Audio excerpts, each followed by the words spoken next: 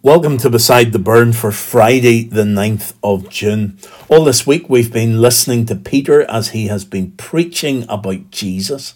Remember, the context is just as the Holy Spirit has come upon the people a few days after Jesus has ascended into heaven. And Peter's big plan is that people should know about Jesus.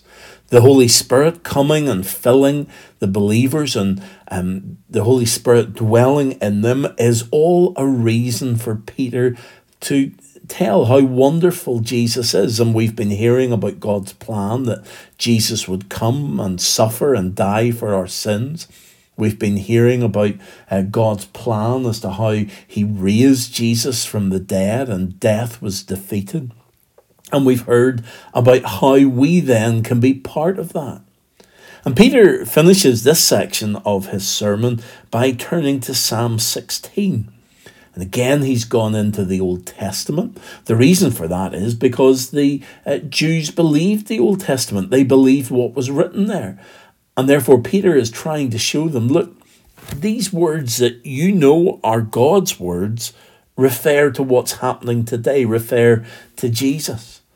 And in Psalm 16, we find out that God is not going to abandon any of us to the grave. In fact, he is going to be with us when we die, and he is going to raise us to life again. And again, this is the wonderful promise that we have.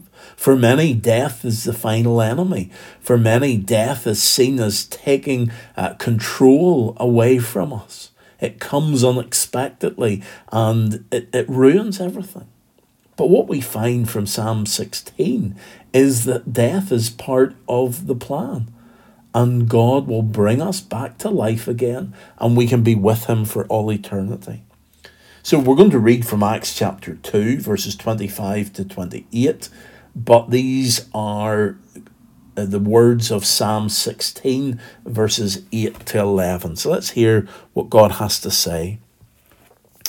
David said about him. So here we have Peter claiming that it is David, the king of Israel, the shepherd, who is saying these words. So he's quoting from the Psalms that David has said. And he has said this about him, about Jesus. So even though David didn't know Jesus, he was promised an ancestor, and the words that he writes, although they applied to David in his day, they now apply to Jesus in this day, and they then apply to us in our day. David says, I saw the Lord always before me. Because he is at my right hand, I will not be shaken. So here's the assurance that David has that the Lord is with him and the Lord will keep him safe. He need not be afraid because of the Lord. And therefore, David is trusting in Jesus, and therefore we can trust in Jesus as well. Therefore my heart is glad and my tongue rejoices. My body also will rest in hope. Because you will not abandon me to the realm of the dead. You will not let your Holy One see decay.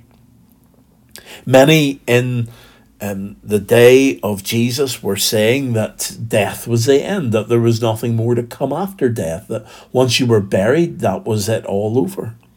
But here, David is saying, look, there's more to come. I'm not going to be abandoned to the grave. And then as we look at the life of Jesus, we see that this applies to Jesus. That he was not abandoned to the grave, but he was risen from the dead. And if we can see that happening in Jesus, and if David before him was able to take this and apply it to his own life, then this also applies to our lives as well. That we're not being abandoned to the realm of the dead. We're not going to see decay, but there is more for us to come. And this is such a comfort. And it is such a wonderful promise that we can trust that God has a plan for us and that we are not being abandoned or forsaken. Now, It may well be that we do not relish the process of death. We don't look forward to our own death because we maybe fear any suffering that we will have. We maybe fear what that process will be like. But we don't have to fear death itself, because whenever we breathe our last here on earth, we will be with our Saviour. And then when he returns, our bodies will be raised up and we will be equipped for the new heaven and the new earth. And then verse 28, you have made known to me the paths of life. You will fill me with joy in your presence.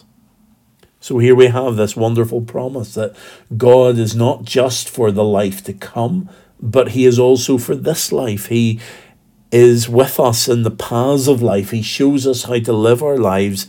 And again, he wants us to live the best life here on earth. There are many who have rejected Jesus that would try to tell us that we are wasting our lives. But we are still living the best life. Even if there isn't a life to come, we're still living the best life that it's possible to live here on earth. And then we have this wonderful assurance that there is a life to come. That we have the assurance that Jesus will not forsake us. You will fill me with joy in your presence.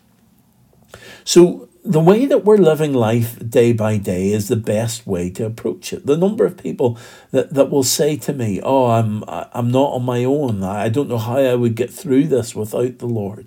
I don't know how I could cope without God. And he is there with us each day, helping us in all that we face. And he will continue to be with us after death as well. So at the end of this week, let's give thanks that we have this very clear perspective on life, that God has a plan and that he will not forsake us. And let's pray together. Lord God Almighty, we want to thank you today for Jesus Christ. We thank you that you show us the path for this life and you help us day by day to live the best life that we can. But Lord, we thank you that that doesn't end whenever our life here on earth ends. We thank you that you do not abandon us to the grave. We thank you that we will not see decay, but we thank you that you stick with us and you help us and you guide us, not just in this life, but in the life to come. We look forward, Lord, to that time whenever we will be with you for all eternity. We look forward, Lord, whenever we breathe our last here, that we will go to be with you in paradise.